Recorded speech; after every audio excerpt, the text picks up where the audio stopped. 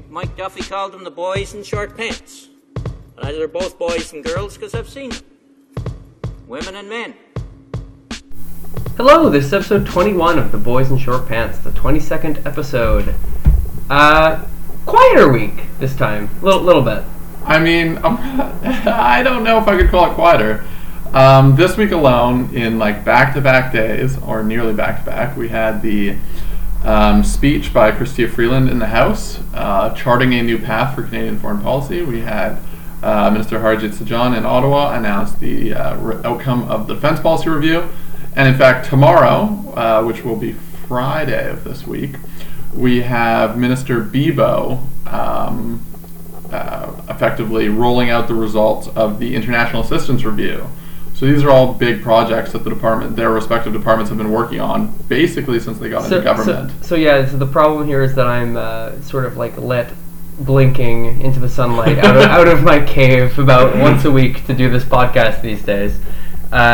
So Etienne will probably be a little better informed than I am this week, but I'll do my best to add some color commentary where possible. So the only reason I raised those isn't because we're going to discuss them. I don't think either of us have any particular new analysis. Anytime we cover a topic, we try and see what our value add is comparative to sort of standard media. Yeah, we're very economisty like that, I guess.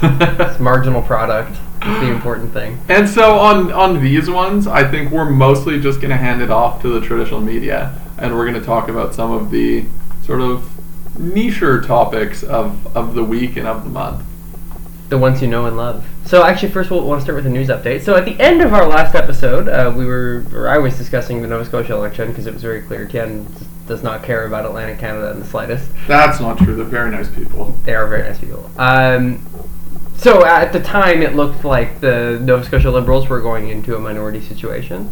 That did not end up happening. They won a slim majority, and they will, I think, be at a bare majority with a speaker, in the sense that they will have, and they will have the tie-breaking vote on top of the speaker, unlike in BC, where they are still looking to find that, fill that particular job. Speaker gate continues. Yeah, that's, does it have to be a gate? It's not really a scandal, it's anyway. It's just fun to use it in ridiculous situations. I think to satirize media's use of it for so it's elbow gate. Ironic gate. Yeah.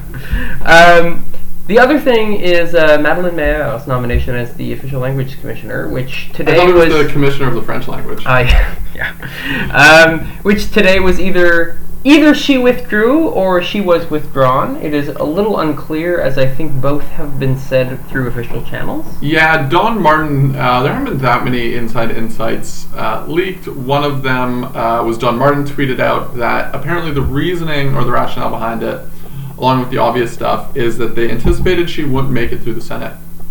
Yeah, that seems plausible. So needed a Senate confirmation vote, and because you have all these independent senators who have literally been appointed to their positions for their nonpartisanship, right? Or at least that's the pretense of their positions, that they would not take kindly to a partisan getting appointed to a role that's supposed to be even less partisan than they are. Yeah, that's really the thing, because it's sort of on the Senate appointments, is that a lot of them are kind of like wink and nod liberals, you know? Yes. A couple are wink and nod New Democrats, frankly.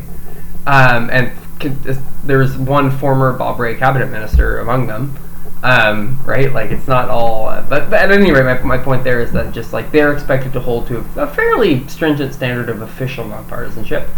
And officers of parliament are held to a very strict standard of nonpartisanship because every party uses them and relies on them to be neutral arbiters of whatever their sort of sphere of competence is. So it looked awful to have this nomination go through. And to reiterate for people who haven't heard last week's episode, Madeleine Meilleur was an Ontario MPP for the Liberals and also a cabinet minister. And it's not like this was an ancient history. She just retired. Fairly recently. Yeah, so it did not pass any kind of smell test.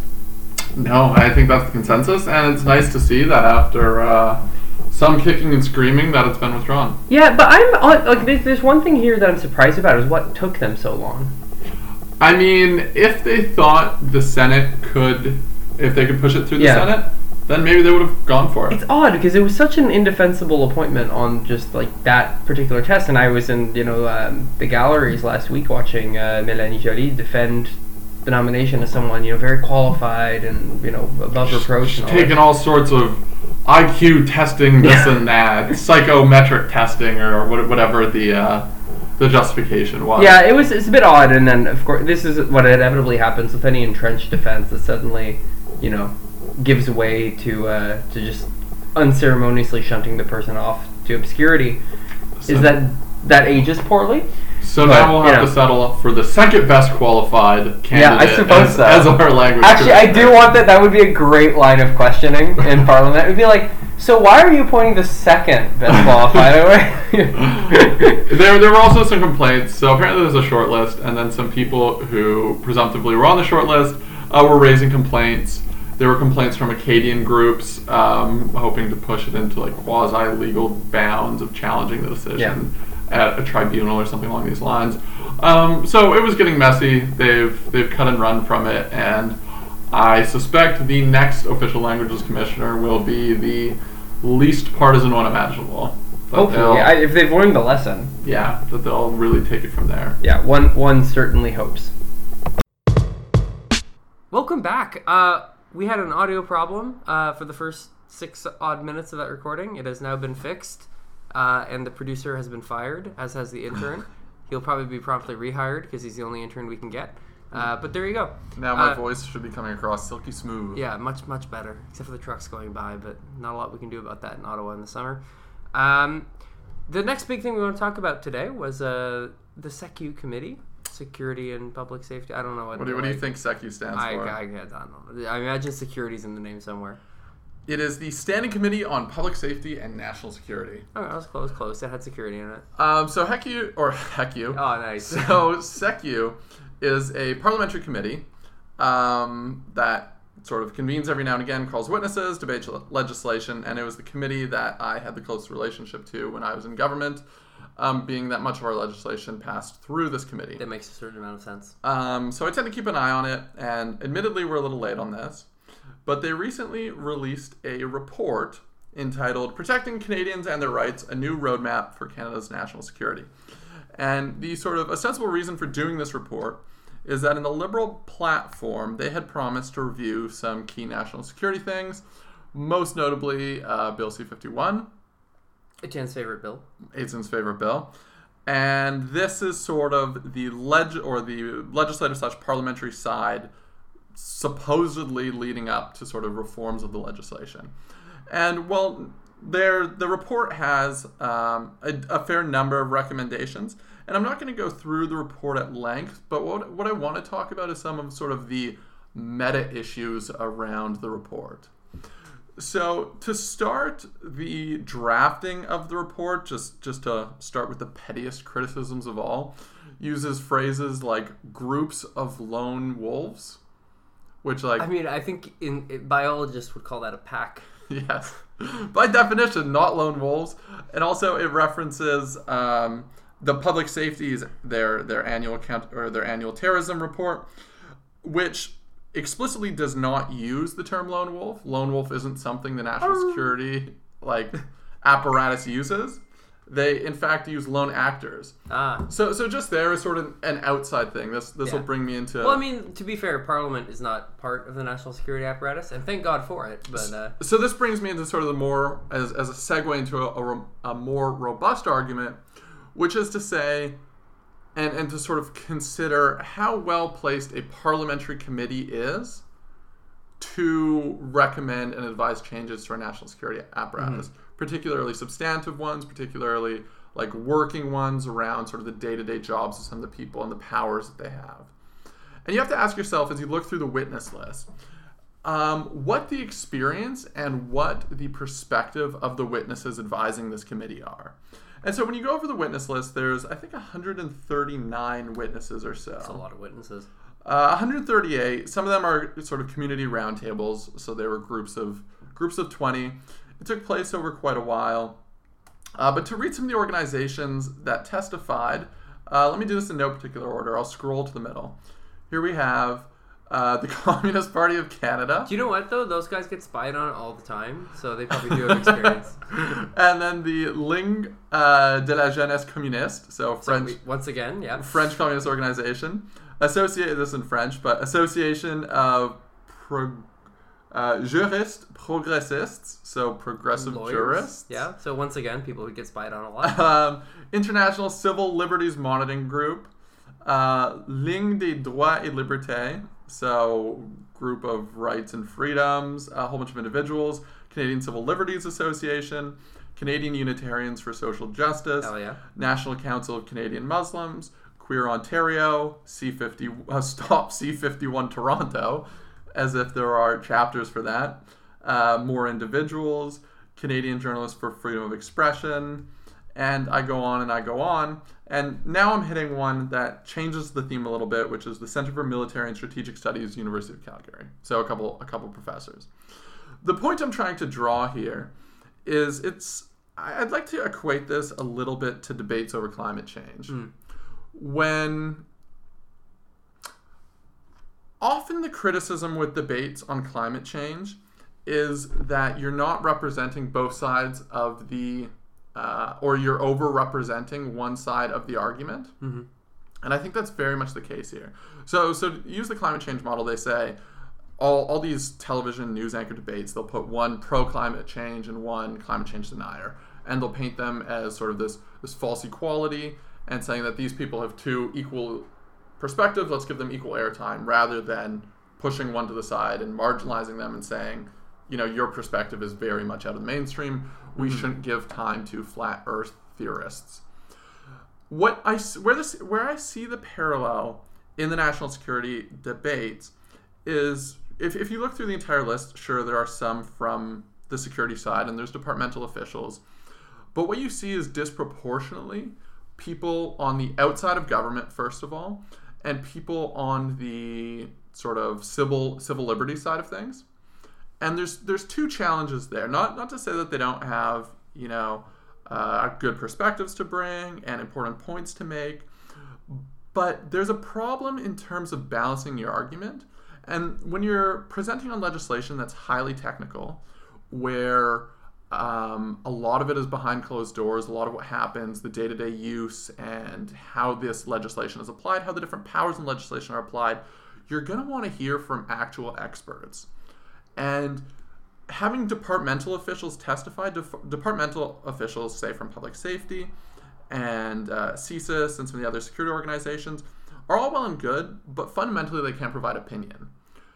Departmental officials can only toe a very specific party line, and that's the government line. It's matters of fact. They answer without bias, or not without bias, but without his opinion as much as they can. And any matters of opinion get deferred to the political class, to the minister, things along those lines.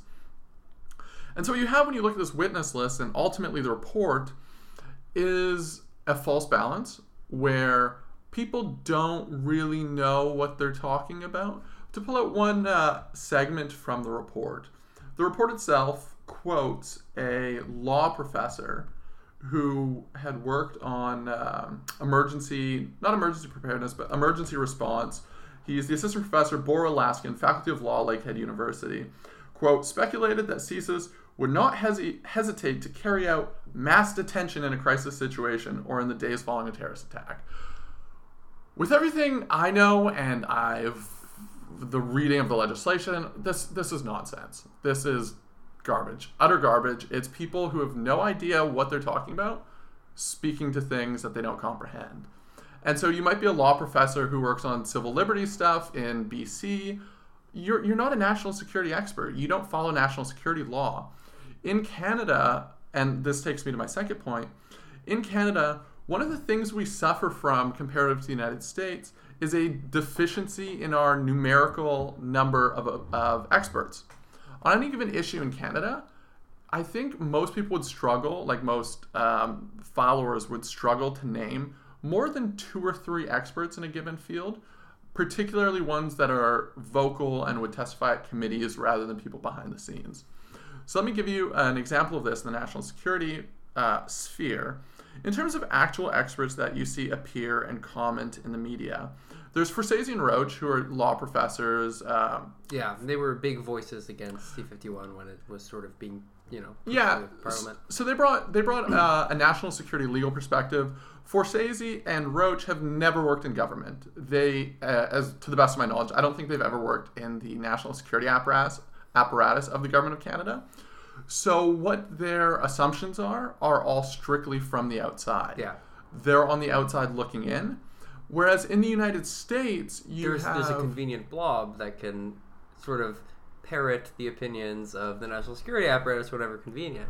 Well, I wouldn't phrase it like that. I know you would. Obviously, you're going that way. Let me make a more nuanced point than that, which is in the United States, because of the way the government is structured, when there's a change of government, you wipe out the top 5 tiers, give or take, of individuals in that organization. That is true. The senior leadership is much more political than it is in Canada. And they're all knocked out, and then they go on speaking gigs, and they're able to talk with inside perspectives and inside expertise, generally 4 to 8 years of experience, which is more than enough to get to know an organization and how it works and its thought process. And you're able to provide a much more balanced opinion. In Canada, when you have 2 law professors of the same political persuasion or same sort of point of view, working from outside, there are very, very few voices and perspectives being represented. There's literally just one. Yeah. And lawyers, as has been demonstrated at the Supreme Court time and time again, differ very fundamentally on different legal interpretations.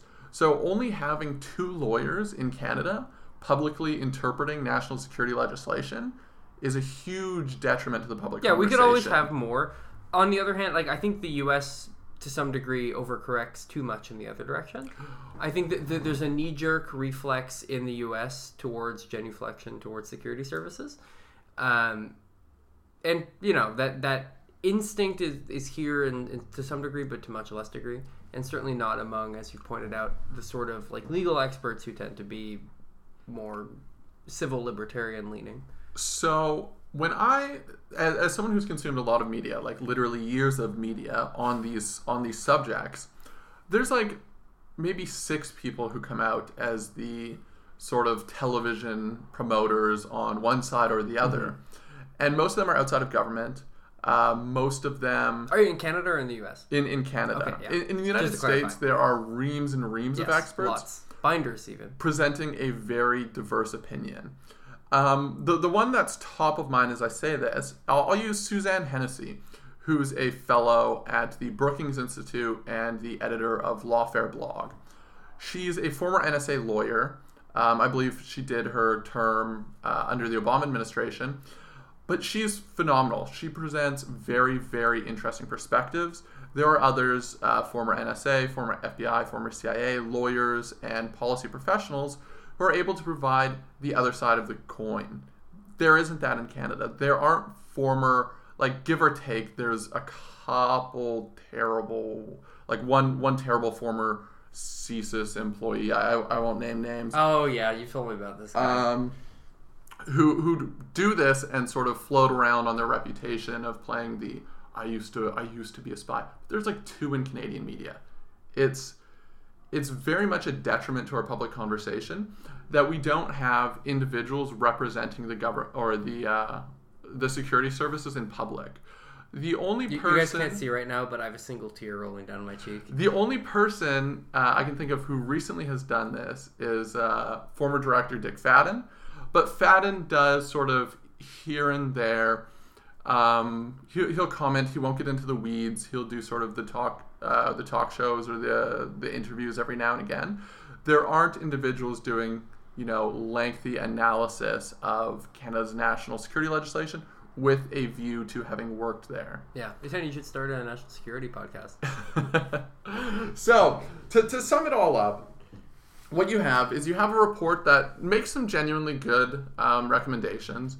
It suffers from making too many recommendations, when... MPs like to feel useful, man. I mean, that's the thing. So some of their recommendations are oh, you have this power? Write an annual report on that power. You have this power? Write an annual report on this one. Oh, you have a daycare? Let's get an oversight body for the daycare facility at this national security. Like, it's over. MPs want to have their staff go through paper and give them notes so they can go to committees or stand up in the House and say things that look good on TV or, make the other parties look dumb. Rather than have a tight prioritized list of recommendations, it's very much hodgepodge. It's all over the place, and it's terribly unrealistic. You could say it's designed by committee, even. There you go. There you go. And the last point I want to make on this report, because I've sort of rambled, is to put it into context in the legislative timelines here. So the report was released last month, and there are musings around the Hill that the Liberals are planning to release their updates to the national security legislation in the coming weeks, just before the House rises. What can you sort of suss out about the 1 month delay between the report being released and the legislation hitting the desk of Parliament? They're not gonna put any of the recommendations into the final product. Exactly. Yeah. Like, too little, too late. Yeah. You can't provide a report a month before the legislation is due and expect any part of it to be integrated into the report. So, I mean, this is cool, yeah. I guess. I just want to say, for the left-wing point of view, that civilian... No left-wing point of view. Civilian control of the national security apparatus is the worst system except all the others that have been tried. I'm not opposed to civilian control. I hope not. We haven't discussed civilian control. No, I just mean that, like, having parliamentary oversight. Like, yes, parliamentarians are goofy, and they don't really, like, have deep expertise on things. They're going to get committees and committee witnesses that are sort of politically torqued, because that's their job, is to make things politically torqued whenever possible. I mean, like, yeah, it's not a perfect system, and it probably would be good to have a more diverse set of experts, but at the end of the day, I'd much rather have this than, people getting thrown out of helicopters. So that's my take. That's Duarte. I don't know how I could draw parallels. That's Pinochet. Oh, yeah. I was going. Duarte claimed to be throwing people out. I wouldn't surprise me. No, recently seems, as well. Seems like the type. That is a more recent reference. Also, in parliamentary reports, the Fisheries Committee put one on. FOPO? Yeah, they put one on the Newfoundland fishery recently, advocating for speaking of yearly reports, having DFO conduct a yearly review of the northern cod and capelin populations off the Grand Banks. So. I wrote a big thing about fisheries yesterday, so I'm like all up on my East Coast fishery. Still living on that. Yeah, it's good. There are, like, every now and again, for the truly nerdy people out there, it's really interesting to go in and read committee testimony. Right now, the Senate is doing, Senate Committee on Transportation and Communications is doing a report for the government on automated and connected vehicles. Ooh, I was actually going to say, there's going to be self-driving trucks. And they're trying to sort of forecast the future of self-driving cars. If there's anybody who knows about the future, it's senators. Those guys are plugged in. Admittedly, they ask a little too often about how... Can I call my grandkids from this? They ask a little too often about how the elderly are going to be licensed on new vehicles. Hell yeah. They do make constant references to... So, who's going to teach me to use this? Sort of questions. But such is parliamentary democracy, I suppose. Such is parliamentary democracy. It's ruled by ordinary people, and for whatever that's worth. It's worth a lot, actually. I mean, it's an okay system as far as things go. Anyway, a little update on the Conservative leadership race. There's been some kerfuffle over the balloting and whether perhaps things were inappropriately... shifted in away from Bernier towards Andrew Scheer. Etienne knows this better than I do because I think his people have been all abuzz about this. All abuzz. So the quick version of this story is that following the successful election of Andrew Scheer, there were things coming out of the Bernier camp, I guess complaints coming out of the Bernier camp, that there had been a miscount of the ballots. Basically, the Bernier camp had this list from SIMS. SIMS is sort of the Constituency Information Management System. It's the Conservative Party database. And there was some sort of unofficial list. I don't have the numbers in front of me. That was 10,000 or 10,400 or 14,000 people. Discrepancy between that and the official count that the party gave.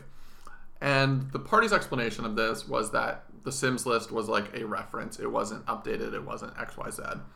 And so, not to get into the weeds too much, complaint was made. The party said, listen, that's not the official list. You're not supposed to use that as a reference tool. Like, it's not a big deal. We stand by the count. Like, it was, quote unquote, audited by Deloitte. All these other things. So that sort of kind of changed the language around that a couple times. Yeah, because it was audited. It wasn't really formally audited. It was overseen. It was then audited again. Yeah, you don't audit an election really. Yeah. Like same day. It's oversight rather than auditing. Like a slip up in language. Nothing more than that. So you had sort of this festering issue, and it climaxed with Kevin O'Leary 2 days ago coming out and demanding a recount. Yeah. Funny for someone who's, not a candidate to demand a recount. Like, it'd be cool if I could demand a recount of, like, the Liberal election from however long ago. Which is stupid. It was nice to see Maxime Bernier come out and shut him down effectively immediately afterwards on Twitter. Yeah. And I think that's basically put it to bed. Yeah, I'm actually a Bernier truther now. I think Bernier is the real one. He's like the hidden imam. If you're all our Shia listeners, hell yeah, you guys know. If your number 2 candidate is coming out and saying it's not a thing, like I'm not worried about it, I'm going to respect the results, then that puts it to bed. So yeah, pretty much. Little controversy. This will we will install him against his will as leader. This will keep pundits, and also the conspiracy theorists in the 12th page of the comment sections talking for a while. I want rigged elections and nonsense. I want the next conservative party conference, or especially after the election. I want the libertarians to start wearing Bernier would have won pins. That would be great. There you go. Yeah, you can feel the Democrats' pain on that one. That'd be funny. Okay, so the parliamentary calendar is the last thing we want to talk about today. Yeah, so Parliament is we got a couple weeks. People are starting to wear jeans around the office. I know I am. I felt very dumb today going to a meeting where I was by far the most underdressed person because I totally hadn't forgotten about it that morning and had dressed up thinking I wasn't going to leave the office that day. So yeah, it's good. Yeah, all of Ottawa starts to really ramp up stress-wise as we get into the final 2 weeks. The House officially rises, I believe, on the 23rd. Right now, the MPs are doing midnight sittings, which means that debate continues all the way until midnight, which is incredibly good. Incredibly unfortunate for the MPs on what's called House duty, which is the people chained to the seats of the House of Commons on any particular night.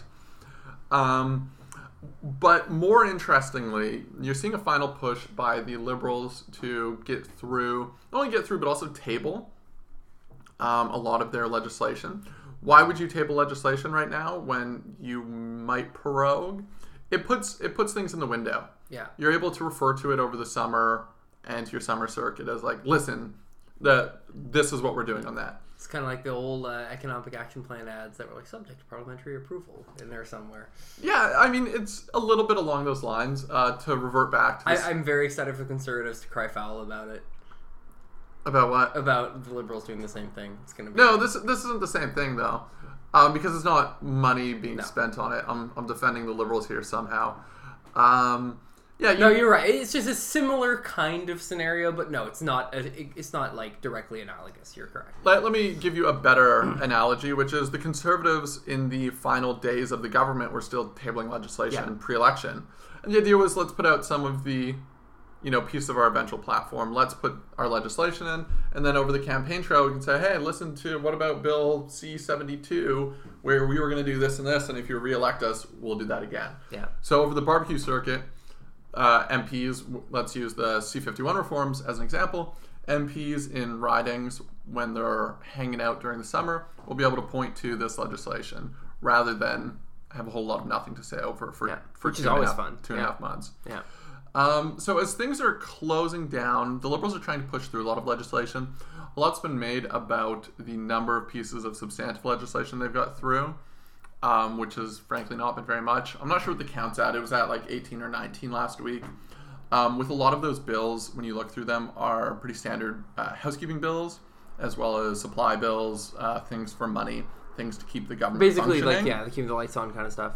There was only a handful of substantive ones. We're expecting that they will get through a lot more of their lingering substantive bills before the House rises. I would also note, I stand to be corrected on this one, but the House and the Senate don't rise at the same time. Right. They are separate chambers. Who knew? The government is able to basically keep the senators slaving away until summer, as required, to pass the legislation they want passed through the Senate. So anything, they need to get it all through the House now, and then it's up to sort of the Senate to schedule themselves to get the essential pieces of legislation through, using the government leader in the Senate, who is? Oh, Peter Harder. Peter Harder. Peter 2. Peter Harder. What? Sorry. I really like that one. I don't know what that's a reference to. Like, like any movies that it's like the same name, but then it's a verb, and then it's like that same thing, but more, right? No, okay. All right, sure. We'll run with that. Okay. And actually, a couple weeks ago, it must be a month and a half now, someone was going through his Wikipedia and changing his partisan affiliation to liberal and everything. It's just kind of funny. Someone in the House of Commons, by the way. So yeah, there's a Twitter page called GC Edits. Yeah.